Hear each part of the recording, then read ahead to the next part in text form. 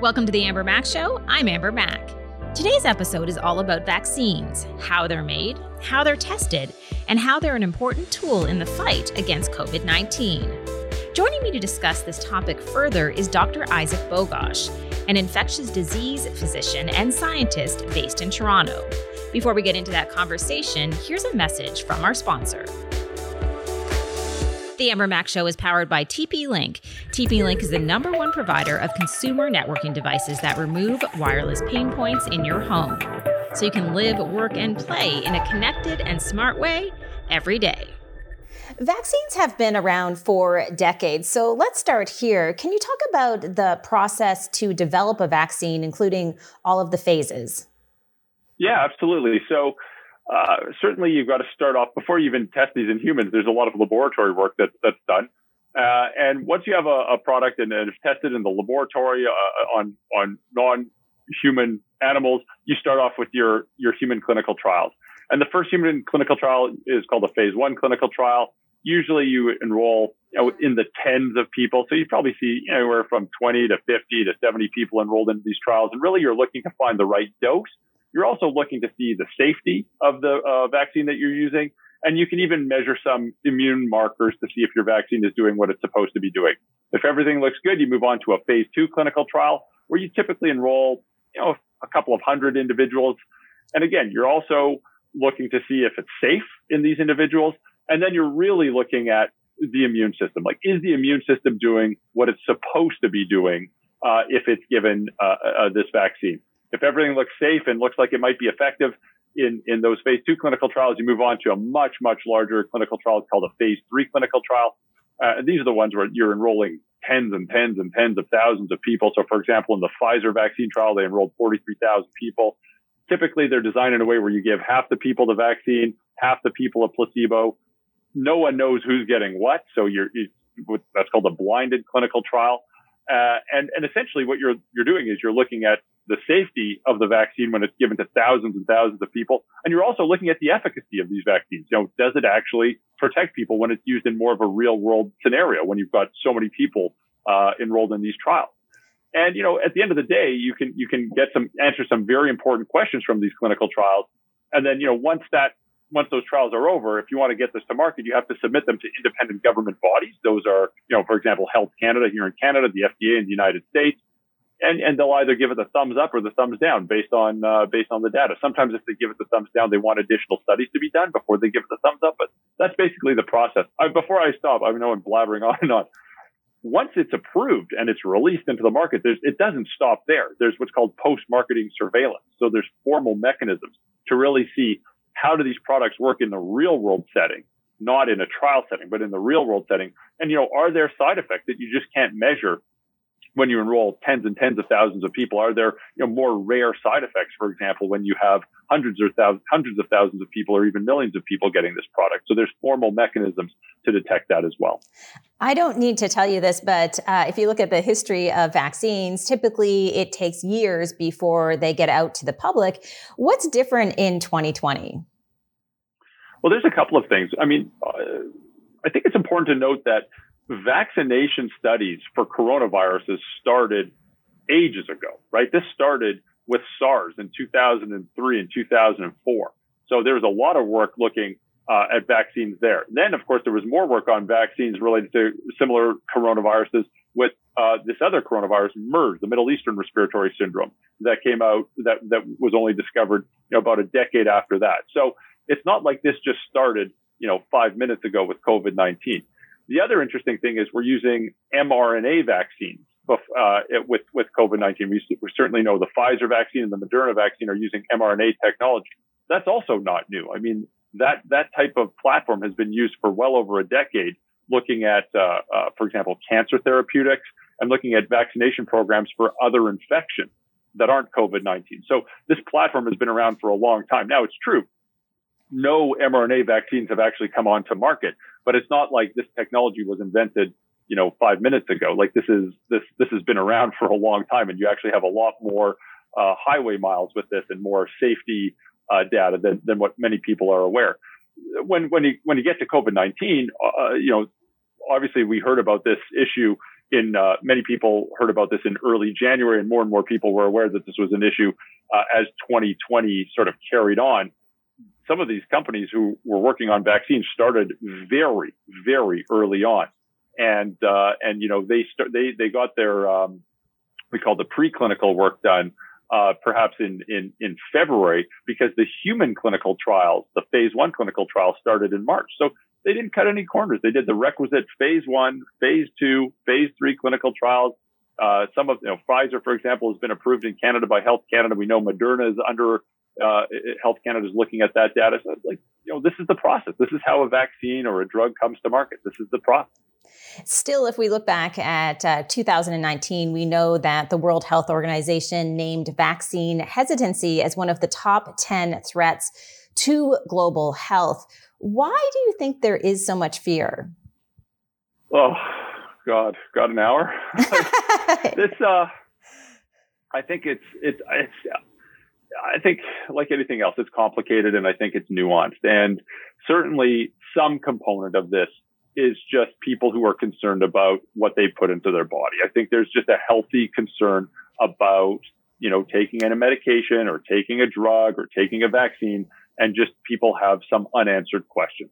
There obviously is a major component of misinformation and pseudoscience that is amplified online, that is driving, human behavior and is, setting unfortunate barriers up to people getting vaccinated. But I don't think that explains it all. I think it's probably, multifactorial. I hate that word, but I really think that's the appropriate word here. And just because it's multifactorial, I don't think there's going to be a one size fits all approach to combating vaccine hesitancy and misinformation and pseudoscience that's amplified online. I think we probably have to take a more holistic approach to combating that.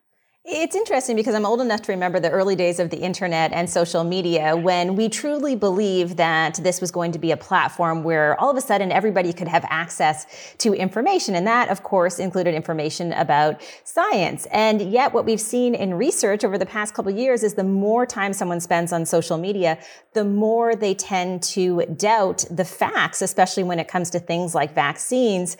How hopeful are you that there can be a bit of a shift?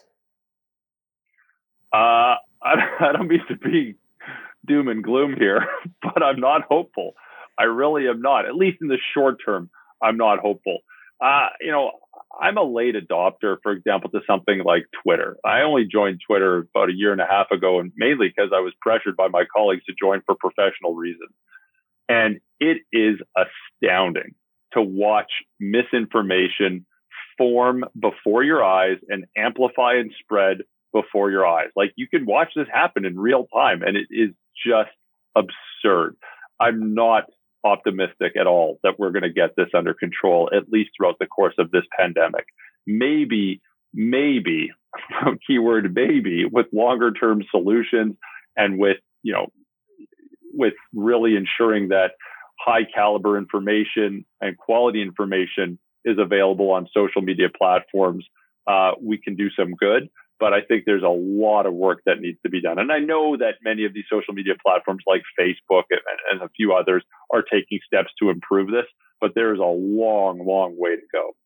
And it's interesting, probably one of the most disturbing things I've seen that you've tweeted out is about a Health Canada message warning people not to buy a counterfeit COVID-19 vaccine. I mean, it feels odd to me that you even have to say this. Yeah, exactly. It's like, is that a thing? Like, really? We have to say this publicly? Like, maybe you shouldn't buy a vaccine being sold by some random person? Like, this is absurd. But you know what? This is the world we live in. And maybe some people think that might be a reasonable thing to do. And maybe they might think that they're getting a reasonable product and jump the queue. But of course, in Canada, for example, yeah, we have access to vaccinations. We know the programs have started. It's going to slowly rev up, but eventually everyone who wants one will be able to have one. And of course, it's free. And no one's going to have to pay out of pocket for this. It's going to be available to everyone in the country. So there's no reason to want to get a contraband or an illicit or vaccination. And I'm sure some people are going to do it anyways, and I'm not sure what to say about that. But this is the state that we're in late 2020 where we have to have those conversations. A couple more questions for you, especially as we talk about 2021. I wanted to start with Canada being at the top of the list in terms of vaccine pre-orders. We've seen this news over and over again. What's the strategy here? This is really interesting because, quite frankly, we are relying on foreign companies in foreign countries to produce and ship vaccinations to us. We do have some capacity in Canada, but we didn't harness that capacity. And of course, it's not like a light switch, like you can turn it on. That takes, years and years of developing the capacity to create and produce vaccines. While there is some of that here, there certainly isn't enough of that here. We can couch that and discuss this after the pandemic because that's a strategy that needs to be bolstered for the future. But we're not in that state now, and it's going to take a while for that to gear up. So we're basically relying on other companies in foreign countries to produce vaccines and send them to us in the context of an insatiable global appetite for these vaccines. So what Canada did was they correctly betted on several promising vaccines months ago before we had any of the data demonstrating promise. And they basically tried to get access to, we have 7 different vaccines. Now, some of those vaccines might never make it to market, but it's clear that some of them are. Pfizer, Moderna is probably not too far behind. Perhaps AstraZeneca will make it, and maybe the Johnson & Johnson product will too. So it's not quite clear, but they credit where credit's due. I mean, they got us access to these programs. We were hearing that these vaccine programs might start in the first quarter of 2021, which to me means March. But here we are in the middle of December. We're getting shipments of the Pfizer vaccine, and programs are starting to gear up across the country. So something right happened, and it's going to be slow, but it's actually starting, and it's real, and it will do a lot of good. Perhaps I saved the most important question for the last. If we look to 2021, and there are people listening right now who are excited and optimistic that vaccines are here and they're coming, but at the same time, they're concerned. I'm thinking of parents who aren't sure about their kids going back to in-person school as one example. What is the plan for 2021 in terms of the rollout, in terms of the priorities? What would you say to people who are worried about the months ahead? Yeah, certainly if we think about December of 2020 and the very early parts of 2021, it's not going to be pretty. It's really unfortunate, but there's a large burden of infection in the communities in much of Canada, and we're watching healthcare systems stretch beyond capacity. Like it's a really tough time. As these vaccine programs roll out, and it's going to take time, like it's going to take months, but as they roll out and as more and more people get vaccinated in a data-driven and equitable manner, targeting the highest priority people first, I think we're going to start to see some early benefits. So, for example, people who live and work in long-term care. We know long-term care, sadly, accounts for about 80% of the 13,000 deaths in Canada. We can protect those populations. We can do tremendous good. It's not going to solve all of our problems, but it's going to do tremendous good. And we can do that very early on in the 2021 calendar year.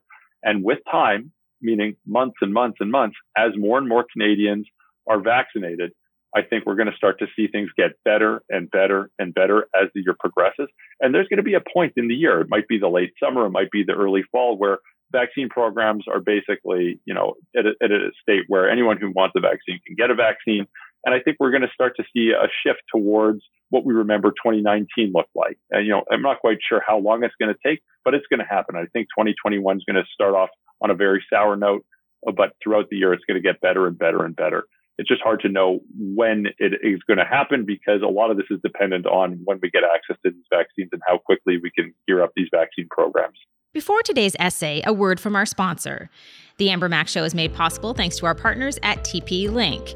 As one example, a TP-Link Deco mesh network can work together to cast stronger, more reliable Wi-Fi throughout your whole home, so you never lose your connection as you move from room to room. For more information, visit TP-Link online. Now for today's essay.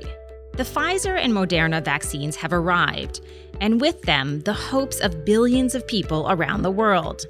As of this writing, more than 75 million people have contracted the coronavirus, and about 1.7 million people have died. The coronavirus pandemic has been an unparalleled global health emergency, and as we've previously discussed, one that has fundamentally affected our way of life, and one that will continue to affect our lives for years to come. Unfortunately, you can't have a conversation about vaccines these days without having a conversation about anti-vaxxers, people who stand in opposition to vaccination and laws mandating certain kinds of vaccination. Why would anyone be opposed to medical interventions that have dramatically reduced infectious diseases worldwide and improve life for billions? Well, there are various reasons, including misguided beliefs about science and a twisted take on individual rights. Fringe beliefs and conspiracy theories have been around since there have been any beliefs and theories, and this particular one has been around since the 18th century, when religious leaders dismissed vaccines as the devil's work. Those beliefs were encouraged in the late 1990s by a since debunked paper by a former doctor named Andrew Wakefield, linking the MMR vaccine to autism. This catalyzed and encouraged those with anti-vax perspectives. The social internet then turbocharged the spread of these ideas and beliefs, and like a virus itself, spread to the point that they've contributed to a resurgence of entirely preventable diseases, particularly in the West, putting a dent in generations' worth of progress made by medical professionals and scientists. Here's an example from the National Center for Biotechnology Information. Though once eliminated, measles outbreaks are becoming increasingly common. Since 2014, public health officials have observed an increase in vaccine opposition throughout the United States, primarily concentrated in major metropolitan areas. The World Health Organization, as we just discussed, called vaccine hesitancy a top health threat in 2019. Having lived through 2020 and going into 2021, I think they may have been onto something. On previous episodes of The Amber Mac Show, we explored how social media algorithms fundamentally shape reality for billions of people, and openly questioned how social media platforms deal with both misinformation and disinformation, terms that sound the same but aren't the same. Misinformation is something that is untrue and spreads, leading to people having beliefs that are out of step with reality. Disinformation is something that is untrue, that is put in the water supply on purpose in order to destabilize. The anti-vax movement is the result of both, and the consequences are deadly. Like many other things, vaccination has become a vector for the continued and continuing political polarization in many Western countries. Even though it has connected us and permitted us to use our voice in the public square, the social internet has also augmented the spread of misinformation, disinformation, and very harmful rhetoric, underscoring the power and the persuasiveness of the technology that surrounds us. Now, I'd like to be optimistic about the world, and especially the digital world, which has given me so much and connected me to so many. But there is a large gap between how we want things to be and how they actually are. Before we started making this show, I thought about the kinds of messages we wanted to get out there and what kinds of conversations we wanted to start. Technology, the internet, and social media have been very good to me, and my lifelong interest in them has given me a livelihood and a platform. But having a platform is kind of pointless if you don't use it to try to make things better.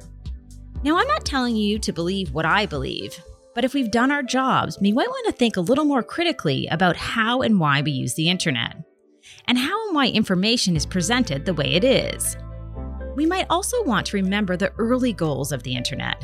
This was not a platform to promote individualism, but instead it was meant to be a platform to bring people together to further improve the world. As you take a break over the holidays, I hope you can spend some time thinking about that goal, and we can inch towards moving forward together with hope, kindness, and yes, science. The Amber Mac Show is produced by Amber Mac Media, and if you like our show, please rate us in your favorite podcast store. Thanks for listening.